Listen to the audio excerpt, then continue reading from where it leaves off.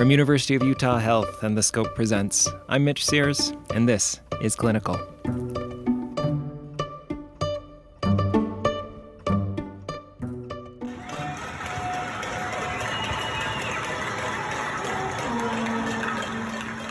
There's a ritual in New York City.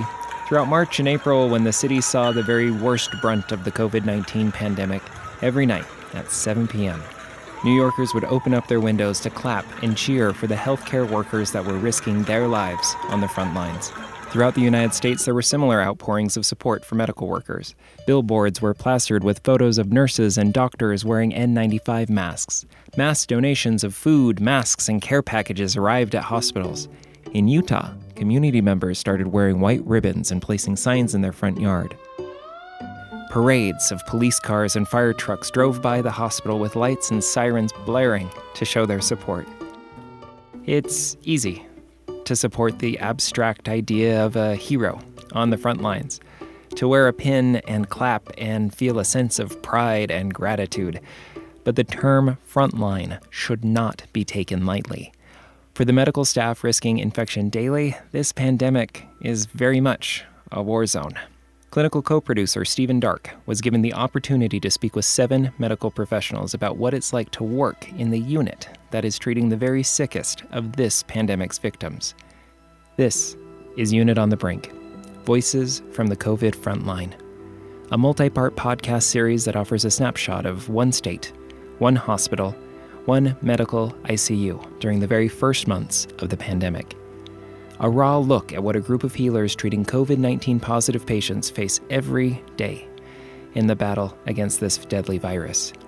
This is not only the story of the pandemic itself, but the story of the lives of the men and women on the front lines fighting to hold the line against the novel coronavirus.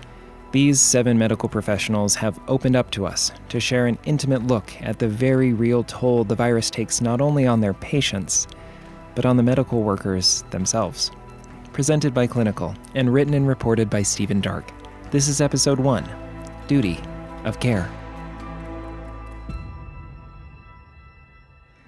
Alicia Barker is a veteran charge nurse at the Medical Intensive Care Unit, or MICU as staff call it, on the 4th floor of University of Utah Hospital. It's a 25-bed unit that provides round-the-clock critical care for severely ill adult and geriatric patients, and it's not for the faint-hearted. The ratio of nurse to patient is the lowest in the hospital at 1:2. Patients are simply that sick. When nurses first start at the MICU, they see and do things at the bedside they'd only associated before with the operating room, like assisting a physician to do an upper gastrointestinal endoscopy, where you put a camera into the patient to look at the esophagus, stomach, and small intestine. There's undoubtedly the miracle saves that lead to grateful patients leaving in a wheelchair. But there's also heart-rending moments that lead to the withdrawal of care and a sheet-covered trip to the morgue, outcomes that MICU staff face far more often than anywhere else in the hospital. Death has a different standing at the MICU, Barker acknowledges. I think the medical ICU still has the highest death rate in the hospital. For a long time we did, just because our patients are the sickest of the sick. Some patients cling to life, while in other cases it's the family that clings to the patient, desperate for them to recover, for the MICU to use every technological advance they have at their fingertips to keep their loved ones alive, no matter how much they suffer, or how truly beyond repair their bodies are. Of taking care of patients where they didn't want to let go, they were afraid to die, or their family was afraid to let them go, or that patient was, patients weren't in the position or of the right mind to make those decisions. Sometimes a patient has had enough and is still able to decide their own fate. Barker talks about one young patient, a husband and father, who had been on the unit for more than a month and was not getting better. At this point, he'd been in our unit for a few months and he had a tracheostomy. And he was connected to the vent that way, and he just decided he was done. At the patient's request, the unit withdrew care. They took him off the ventilator and we were giving him medication to make him comfortable, and he just passed away very peacefully with all of his loved ones at his bedside. So I think that was probably the first death that really affected me. Some patients, like this young man, appreciate all that is done for them and are unfailingly polite. They make nursing a pleasure, she says. He was just a nice, there are certain patients where you're like, this is going to be a good shift. He's a very, nice patient to care for and grateful and says please and thank you and is enjoyable to take care of. So to lose a patient like that is very hard. So this is the taxing reality that Barker and the MICU team deal with day and night. And this is well before any of us had even heard of COVID-19. Barker originally joined the MICU in December 2007 after getting a much sought-after slot on a 6-month critical care internship.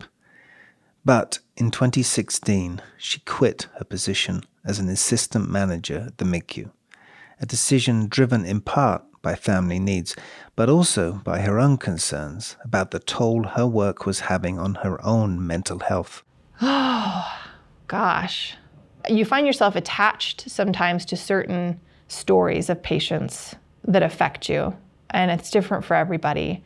And you notice that you're getting attached to this patient's story, and then you realize you can't make it part of your story because you're not going to be able to do your job effectively. After 2 years in preventive cardiology, her memories of the MICU drew her back. I missed the MICU. I missed working with, alongside of like-minded nurses. I missed the intensity of it. I've definitely learned more how to better take care of myself and how to handle the stress and come back day after day to the fire hose that it is. It took her 6 months to settle back into the exacting, sometimes soul-wrenching rhythm of caring for patients facing severe medical issues, and in some cases coding medical leaves for a patient going into cardiac arrest and death. And then, just as she had healed from the psychological strains of seeing too many young patients dying during the 2009 H1N1 pandemic, just as she had put back on the mantle of MICU charge nurse and had found her feet again supervising the unit, COVID-19 came knocking at the MICU's door. A friend with whom she studied nursing expressed sympathy to Barker for returning only to find the novel coronavirus just around the corner. She was like, "Oh, I'm sorry, you're back at the bedside now and you've got to deal with this." And I'm like, actually, I feel maybe this is why I came back. I don't know. I feel like I'm glad to be back because of my experience. Talk to enough healthcare staff, and you hear amidst the stories of patients saved and lost that same philosophy, that oddly mystical connection they feel with their patients and their calling. They walk what one nurse calls the grey line of life and death every day, testing the limits of their strengths and their flaws. You find yourself asking what could possibly have drawn them to such a challenging career. They all give the same answer as Alicia Barker. They just each get there in their own way. I loved the idea of just taking care of people. She grew up in Price, Central Utah. Most folks in Salt Lake know Price as a gas stop on the way to the Red Rock tourist mecca Moab. For Barker, as a child growing up, it was a rural paradise, where in the evening she'd look forward to her father coming home so together they could watch the 1970s TV sitcom MASH. It was the recurring role of a nurse, played by Loretta Swit, who helped sow the seeds of Barker's future passion for nursing. My dad, when I was very little, he worked like the swing shift, and I would always try and stay awake or wake up when he would get home from work, because that was a time where I got to just hang out with him, and he always watched MASH when he got home from work to kind of wind down.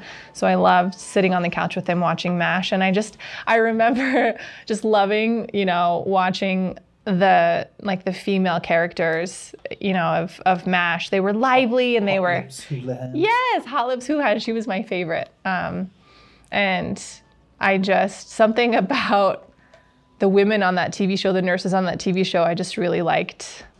I liked them. They seemed, they were assertive and, powerful, and they didn't take any crap.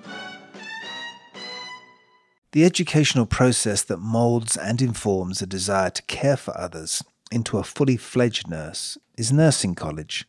Like Barker, MICU nurse Megan Deal went through 4 years of college to get her nursing license. In summer 2014, she gave a speech to 80 fellow nurses and their guests at the pinning ceremony at Ohio University.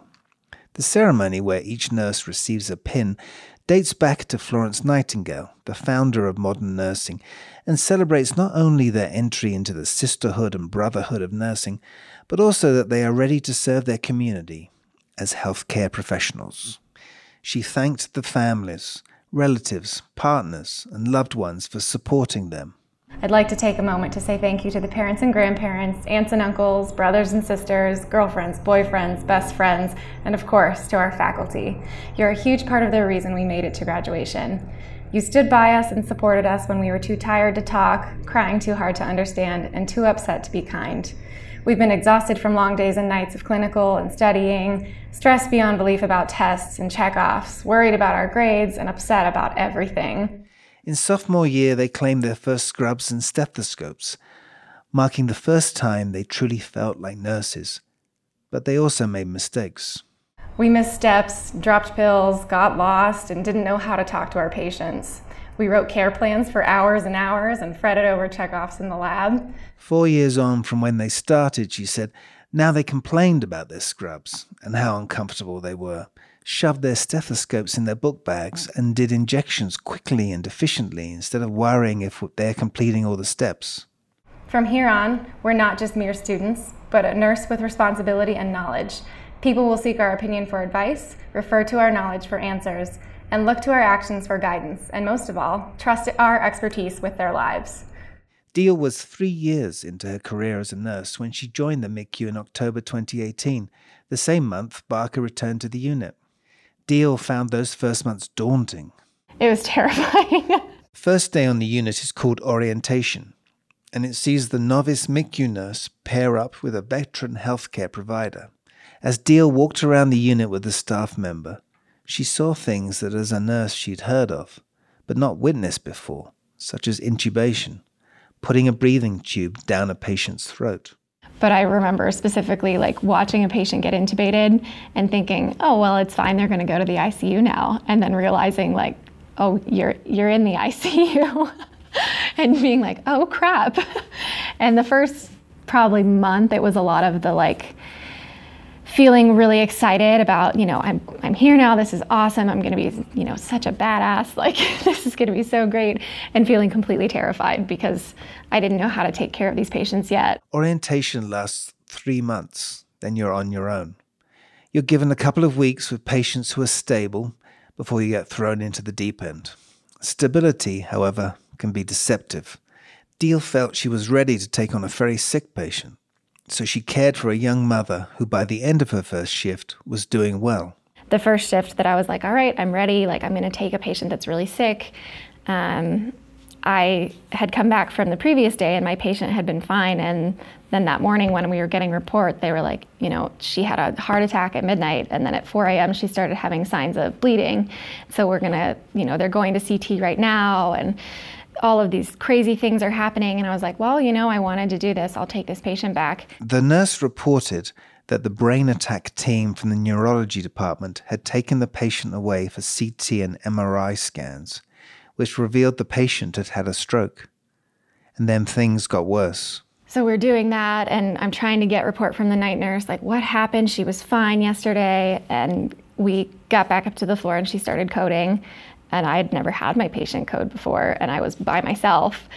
And I remember being there and trying to do what was right, but everyone jumps in, the other people were there helping me out, but trying to push meds and trying to do what was right for the patient. And then a provider had called a family member because there was no way she would have survived with the brain injuries that we then knew that she had.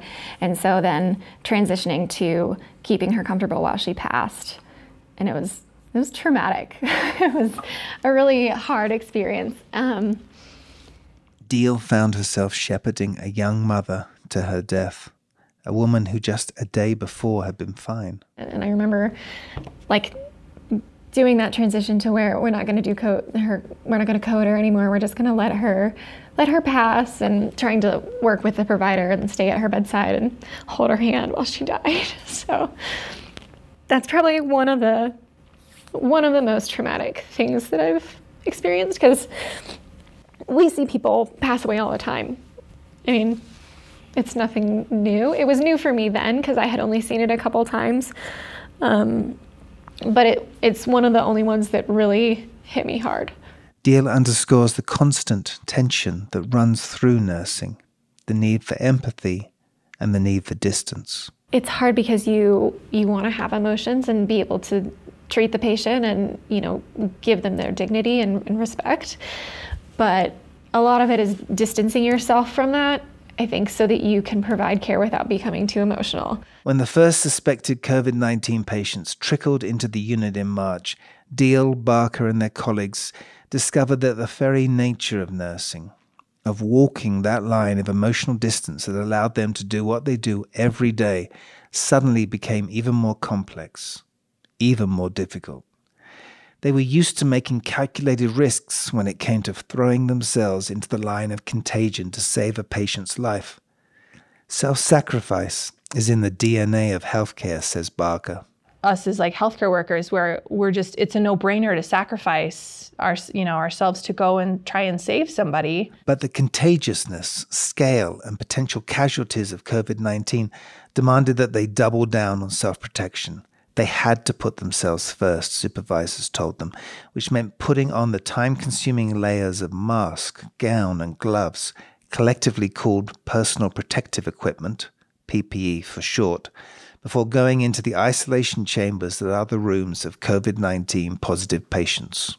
If a patient has a cardiac arrest, you have to put on your N95, and your PPE before you can go and try to save this patient and to start doing chest compressions and stuff. And those are precious seconds. We are trained to react instantaneously when that happens. And so to not be able to do that and to have to, protect ourselves first, which it's very important, but it weighs, you can just see that weigh so heavily on everybody. You have to first make sure that you have a mask on the patient and that you have all your PPE on before you go into that room.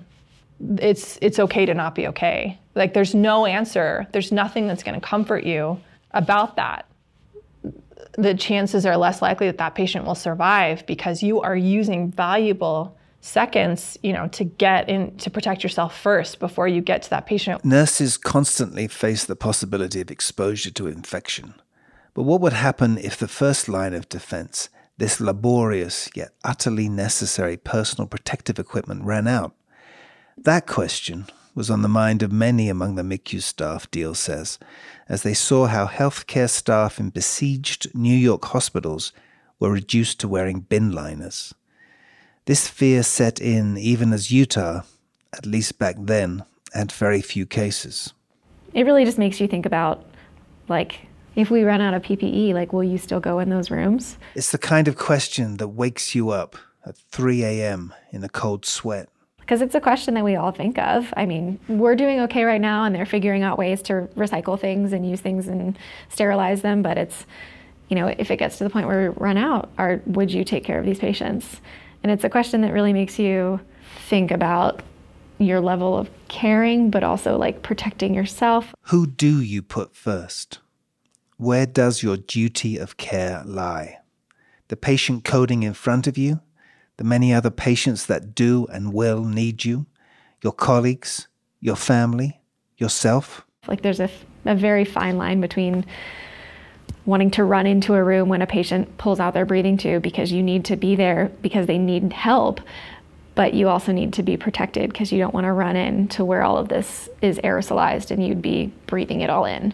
We saw a nurse do that, run into a room without her stuff on because the patient was doing something that they shouldn't be doing or something bad happened. I don't remember what it was, but we were like, you need to make sure that you're safe too, or take some precaution. She's like, but they needed me. So it's interesting. And it's hard with those situations too, because like I was just at the code class. When we run on codes now, you don't even start compressions unless you have a mask on the patient. So it's like, you don't want to delay care to this person, but to protect the other people in the room or to protect yourself, you have to follow other steps first. And it's a battle. It's a battle between wanting to care and wanting to help and wanting to protect yourself and the people that you love and care about. So sometimes there isn't time to make those calculations. Instinct simply kicks in, Barker says. Last week or the week before, we had a younger patient, a male in his 40s, otherwise healthy, difficult to sedate, especially when they're on the ventilator, and then the breathing tube, they're gagging, they're coughing, it's miserable, and so we try and keep them as comfortable as possible with sedation medicine. Well, this patient was having a coughing fit, and he was coming out of his sedation, and his restraint was loose, and he was about to self-extubate. Self-extubate, when a patient pulls out the breathing tube that feeds oxygen from the ventilator to their lungs. If removed without medical supervision, it can prove fatal to the patient, since without the much-needed oxygen, they can go into cardiac arrest. At the same time, if the patient succeeds, their coughing will render the virus in their lungs airborne. What Barker saw as she came out of a patient's room was not only this COVID-19 positive patient about to self-extubate, but a nurse struggling to don her PPE before she went in. Barker still had her N95 mask in her hand and a pair of gloves on. If she didn't go into the room right then, she knew the patient would pull the tube from his throat. I had just come out of a COVID patient's room and I still had my N95 mask and I had just set it down. And she's frantically trying to get her equipment on to protect herself, right? So I put my mask on really quickly and a pair of gloves. So I threw everything on really quickly and I ran in and caught his hand like just in time. And I wasn't wearing like the protective gown.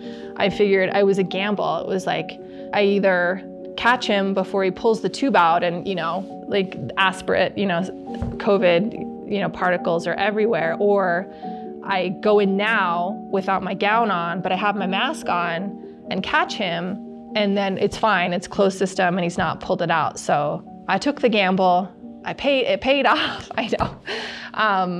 That's a damn close call. It is, and that's the training. Like you try and you stop that, and so it's hard to program yourself to, you got to put on all this PPE. But had we waited and before we were completely gowned up, he would have had that breathing tube out, and it would have been a major mess of an emergency trying to get the doctors back in to get him intubated, and that's more people who were exposed potentially, and it's either way, it's awful. And I remember, I caught his hand, was getting him, the nurse had finally made it in, and she was giving him another dose of his medicine, the sedation medicine, so that he would cough less and calm down. And I'm, still mask on, but I don't have any other protection, so I'm trying to just tie his restraint so that his arm so he can't reach his tube, and then getting out of there. So as the adrenaline subsided, she faced new questions. Was I exposed to COVID? Should I go home? As I wasn't fully protected, I had the most important piece on, but and then it was on my mind the rest of the time, like, I should be okay. It's fine. It's okay. Is it okay? Should I go home now? Should I sleep in the same bed as my husband tonight? Should I? Did you shower before you left? Yes, I showered before I left. I scrubbed hard. Yeah.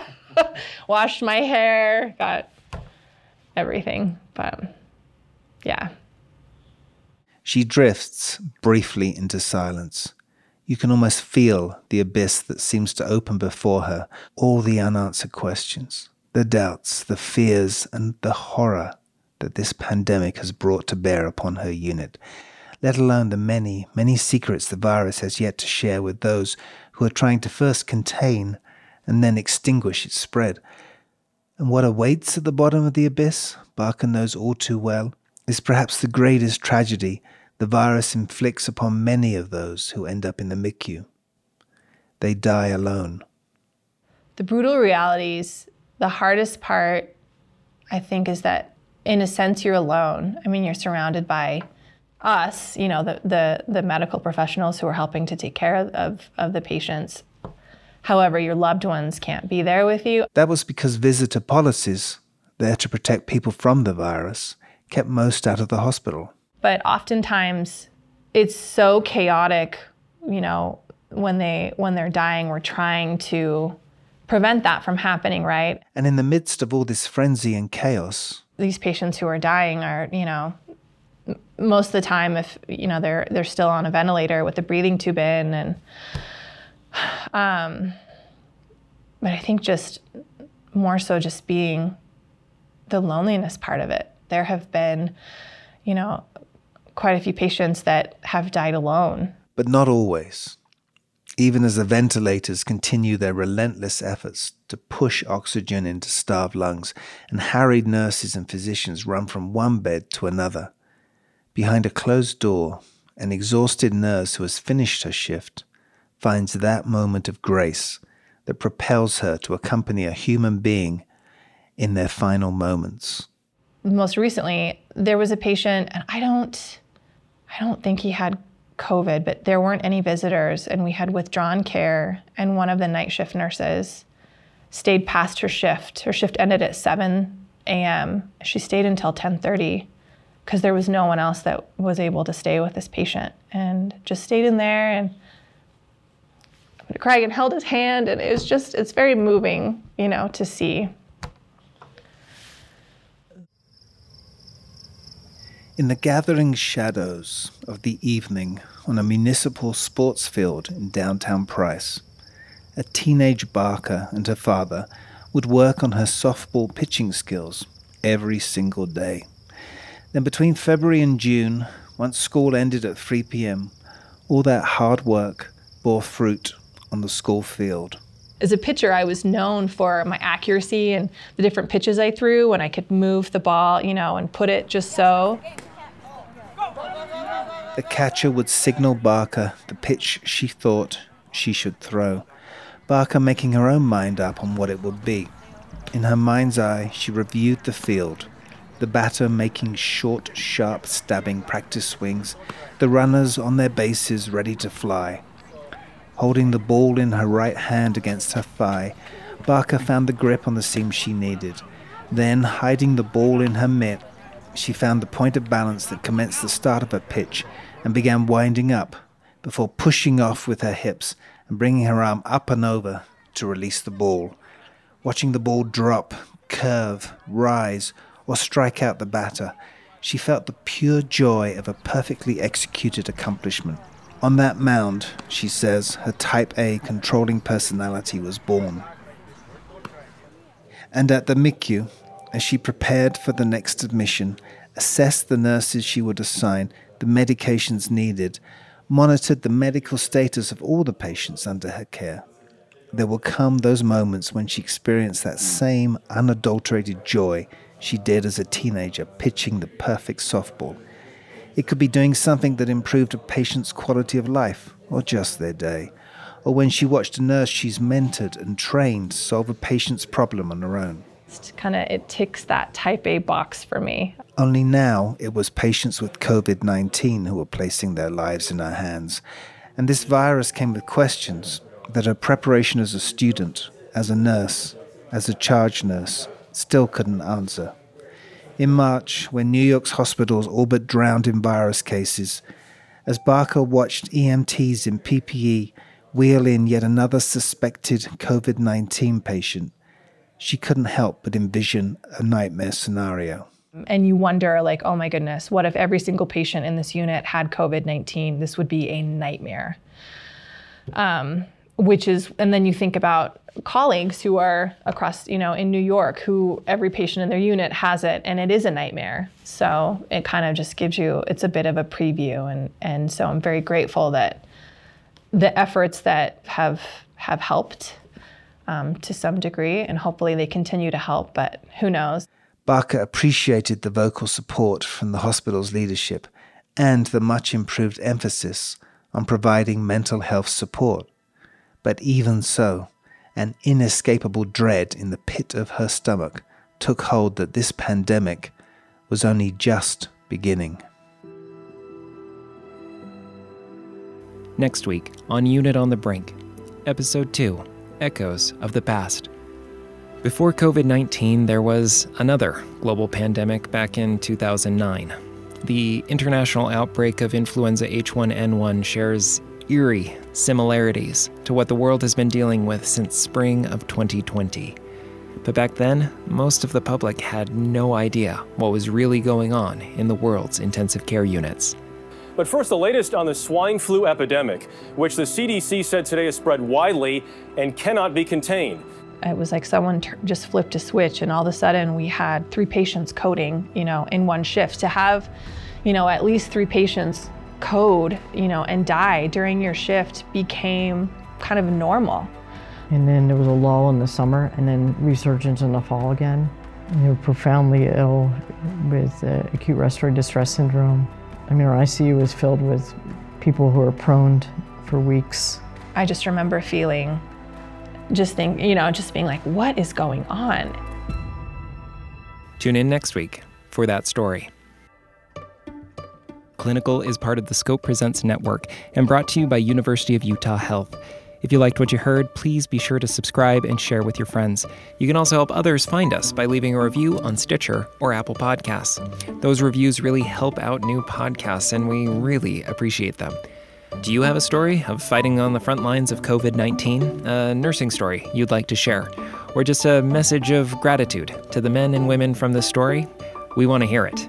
Feel free to call our listener line at 1-601-55-SCOPE. Again, that's 1-601-55-SCOPE. Or feel free to email us at hello@thescoperadio.com. And finally, if you want to see the inside of the MICU and the faces of these brave professionals in our story that are working to save lives, you can visit our podcast companion site at thescoperadio.com/clinicalpodcast. There you can find bios and pictures of these frontline healthcare workers, bonus content, and teasers for future episodes. Again, that's thescoperadio.com/clinicalpodcast. Clinical is produced by me, Mitch Sears, and Stephen Dark. Music by Ian Post, Yehezkel Raz, and Collective Artist. Audio clips from C-SPAN and KUTV. Special thanks to Charlie Ellert and Jessica Cagle for their work on the portraits and companion site. And of course, a heartfelt thanks to the men and women who have shared their stories with all of us and fight to this very day to keep each and every one of us safe.